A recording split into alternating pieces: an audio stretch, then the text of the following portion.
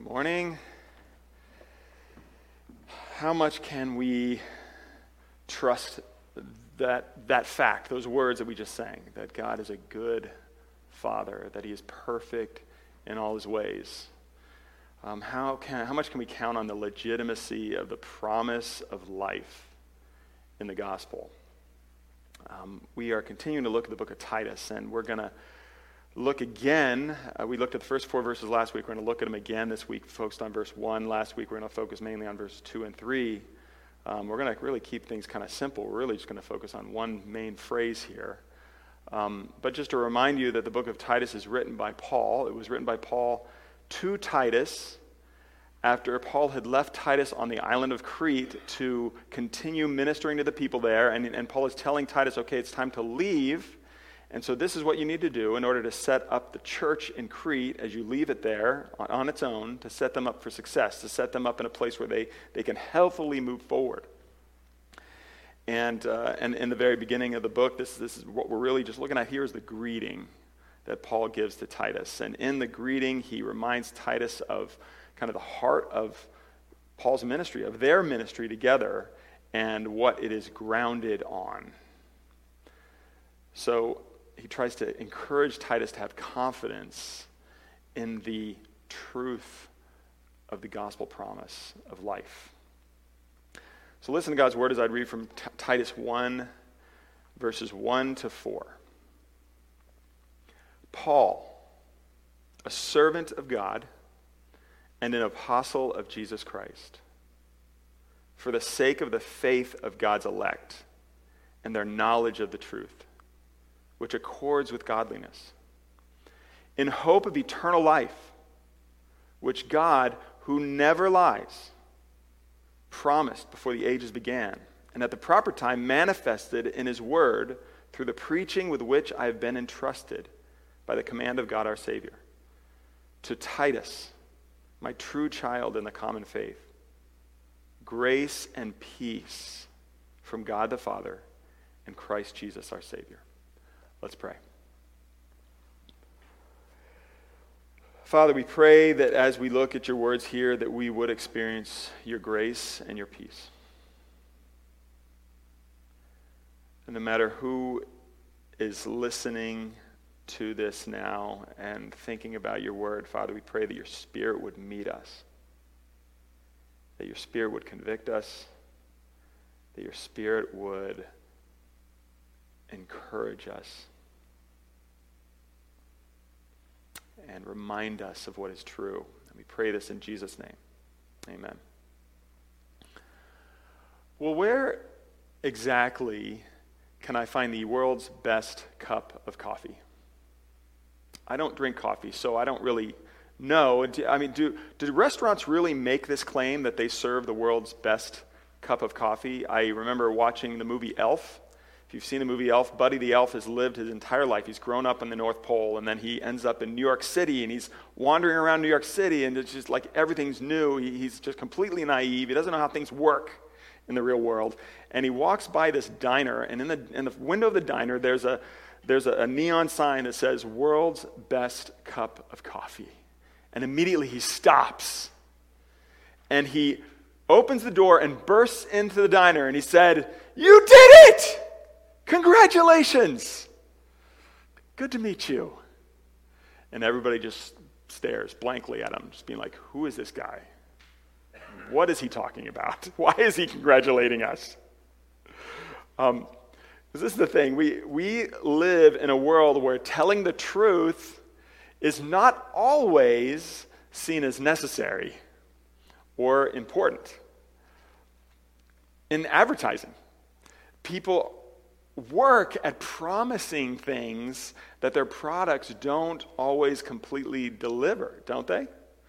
And we expect it. You know, when somebody has a sign in their window that says "World's Best Cup of Coffee," we don't expect that to be the world's best cup of coffee inside, right? We don't assume everyone is always telling the truth as we live our lives. That's kind of a rule of thumb as you interact on the internet, isn't it? I mean, especially with like things like clickbait, you know, these headlines that jump out at us. that promise some kind of crazy, scandalous thing, or just like, earth-shattering news. And if you click on it and then you read through the entire article and you're like, that didn't have anything to do with what they said it was going to have to do with, As you interact with people on the internet, we kind of have to have conditioned ourselves to be like, you can't always trust everything that's said there, right? Everybody's not always telling the truth. We're trained to be skeptical of emails that we get that promise us millions of dollars, right, if we just respond.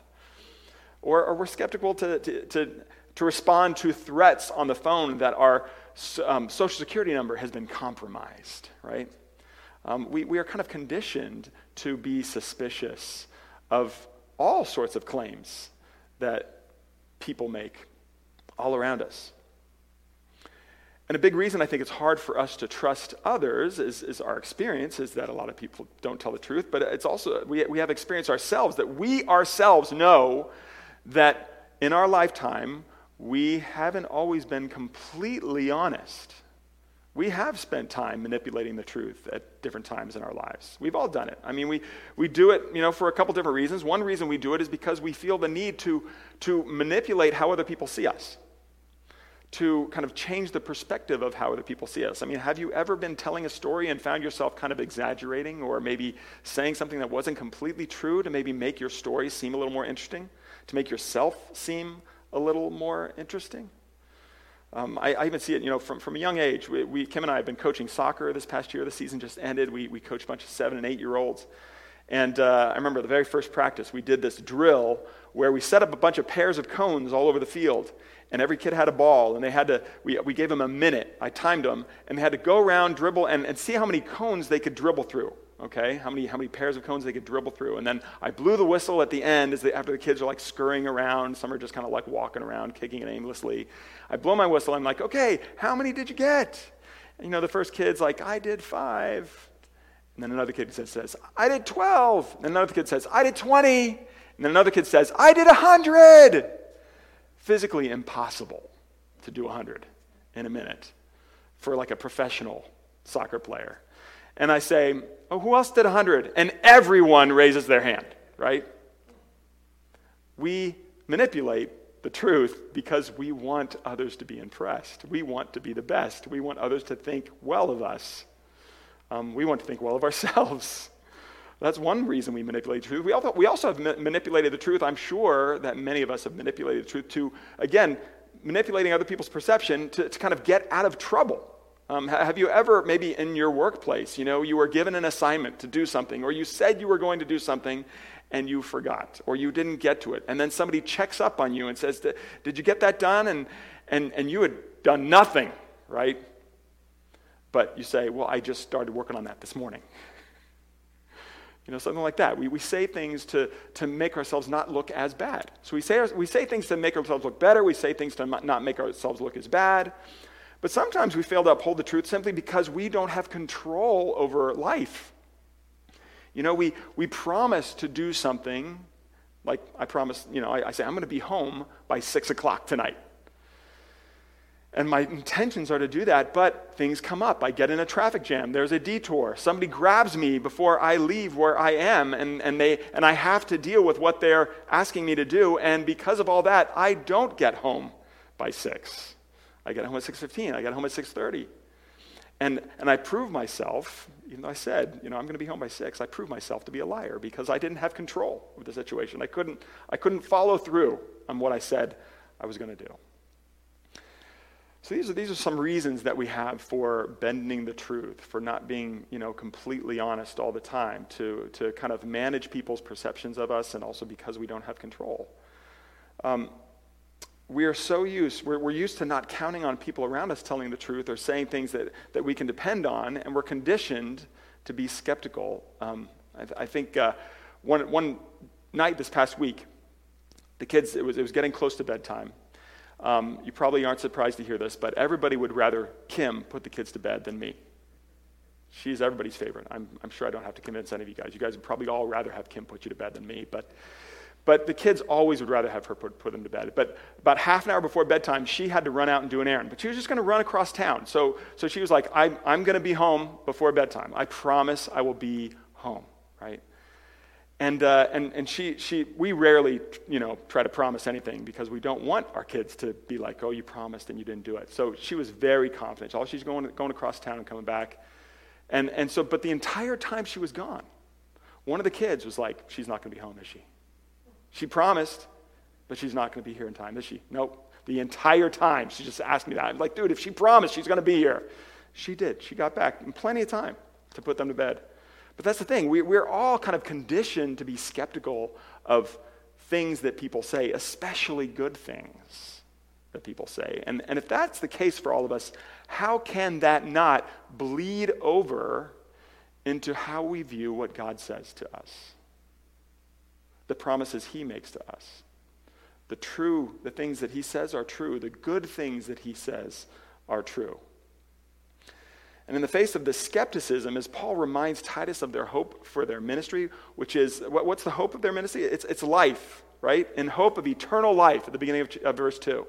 That's the whole point of this, to help people experience life, true life, eternal life, supernatural life. He reminds Titus that this life, this promise of life, this experience of life is dependent on a God who never lies.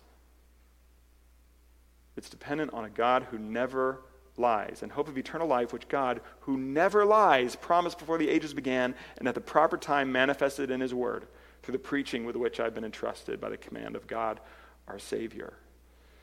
Lying has no part of the way that God operates or interacts with people.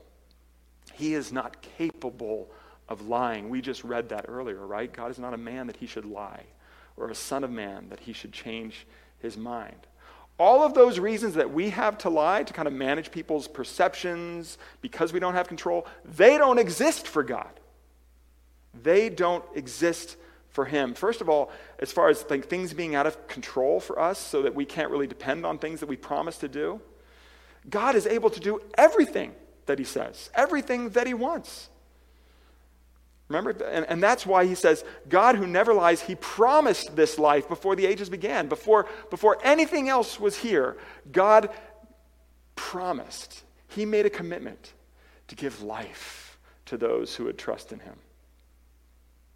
This is his intent. And nothing stops him. Nothing will prevent him from following through on that commitment, on that promise. Nothing. Psalm 135:6 says that whatever the Lord pleases, he does.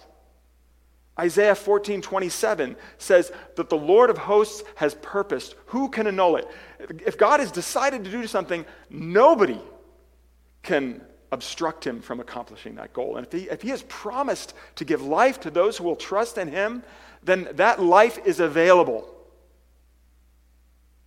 He won't fail on that promise. He's able to do all that he wants. Nothing is out of his control.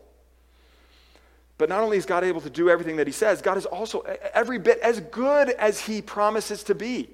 What he offers is every bit as good as what he offers. Where we might need to bend the truth because we don't measure up, and we need others to be convinced that we do measure up. God doesn't have that problem. In verse 3, Paul points out that at the proper time, at the specific moment in history, God has manifested this hope of eternal life. He has gone public with it. He has proclaimed it through Paul's preaching, through the preaching of others.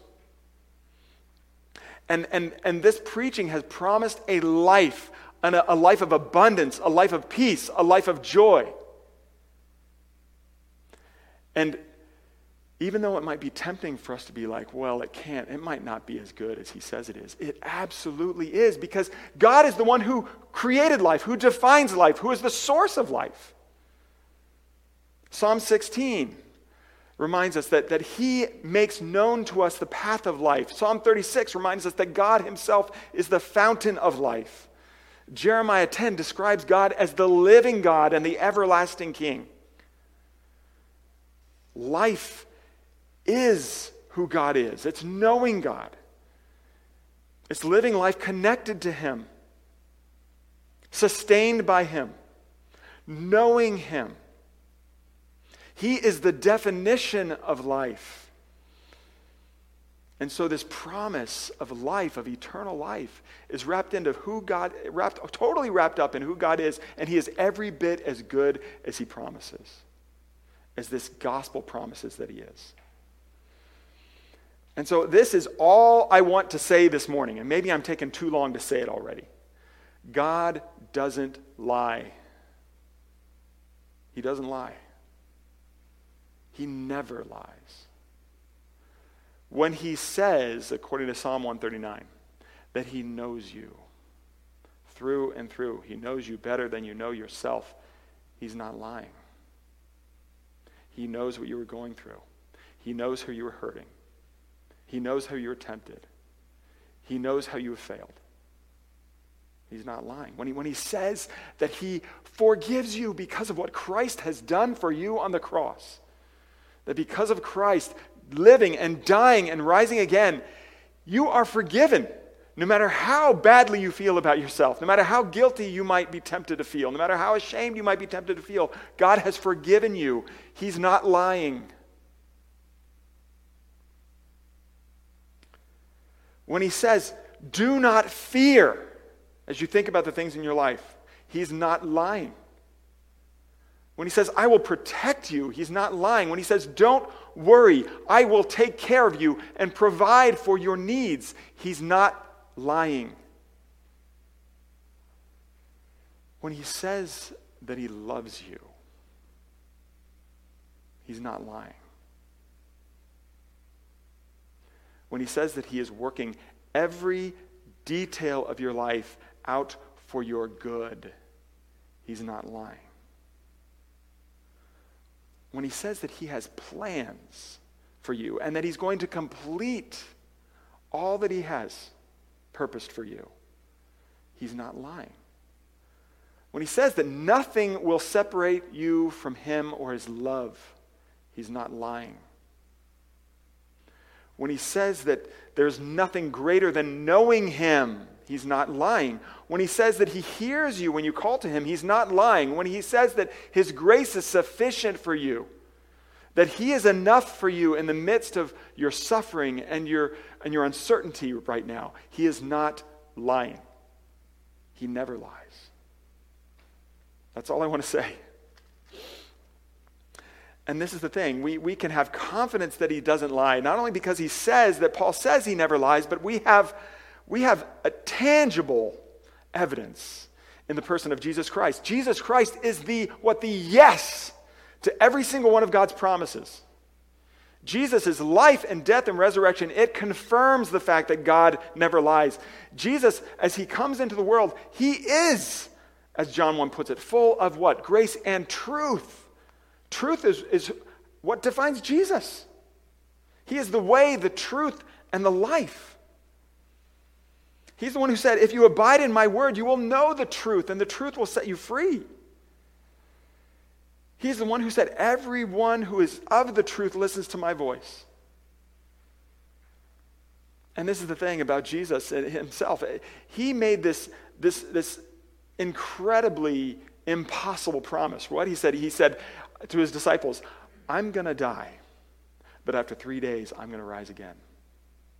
He didn't just promise to be home before bedtime. He said, I'm going to rise again. And what did he do? He did. He rose again. That's exactly what he did. Jesus is the way, the truth, and the life. The ultimate truth teller.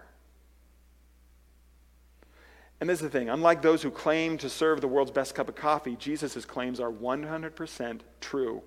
But this is the thing about people who make claims. The only way that you can find out if they are true or not is by actually living as if they're true. You know, if somebody promises to make the greatest cup of coffee in the world, the only way you're going to find out is if you taste it. Later on in that movie, in the movie Elf, Buddy the Elf is so excited about, the places that he's found in New York City. He goes on a date later in the movie, and he takes this girl to these places that he loves. And the very first place he takes her where is the diner. And he sits her down at the counter, and he blindfolds her. And he's like, I can't wait for you to taste this. And he puts her hands around this cup of coffee. And he's like, okay, taste it. She's blindfolded and she tastes it. She says, tastes like a bad cup of coffee. And then she takes her blindfold off and she looks at it and she's like, it is a bad cup of coffee. And Buddy's like, no, it's the world's best. But that's the thing. That is how you can tell when someone is telling the truth, is when you actually listen and you respond and you live as if they do. They are telling the truth. And so this is the thing. If we can say all we want, that God never lies. We can say all we want, that Jesus has not lied, that he is the truth. But you will never find out how truthful he is, how much you can count on all the things that he said, until you start living in light of all the truths that he's proclaimed. In light of Jesus' claims that he is the bread of life, that anybody who comes to him will never go hungry, that he is the living water, that anybody who drinks of him will never thirst, that he is the resurrection and the life, that anybody who entrusts themselves to him and all of their life to him will actually find life, abundant life. That's what he promised. Life that is abundant. How can you tell if he's telling the truth? Well, you have to taste, as Psalms 34 puts it, taste and see that the Lord is good. You have to live in light of his claims, in light of God's claims that he is a good father. You know, and in Matthew 6, when he says, look at the birds. They don't toil and work, and yet God takes care of them. Are you not worth way more than them to your heavenly Father? Think about that. And are you willing to live in light of it, in light of the fact that it is true, that he is telling the truth today? Let's pray. Father, we pray that you would help us today as we think about this, as we think about all of the claims you make, all of the promises you make, all of the statements you make, that Father, we would believe them, that we would accept them, that we would actually put the weight of our lives on them, and that we would know that you are all that you say you are, that all that you promise is true. And it all has the potential to give us life abundantly. We pray this all in Jesus' name. Amen. Let's take a moment in response to God's word to confess how we failed to believe that. How we failed to trust him at his word. We're going to use the prayer that's printed in your order of worship. It'll also be up on the screen. Please pray with me. Holy and loving Father, you abound in mercy, overflow with compassion, and remain steadfast in love. We humbly confess our sins of thought, word, and deed. Father, for entertaining thoughts of lust and greed, envy and revenge, forgive us and cleanse us. For using words vainly, painfully, and foolishly, forgive and change us. For doing things that misrepresent you and contradict the gospel, forgive and cleanse us. For breaking confidences and sharing gossip, forgive and change us. We offer our prayer in Jesus' name and for his glory. Amen. Father, we now take a moment in the silence to privately confess our sin to you.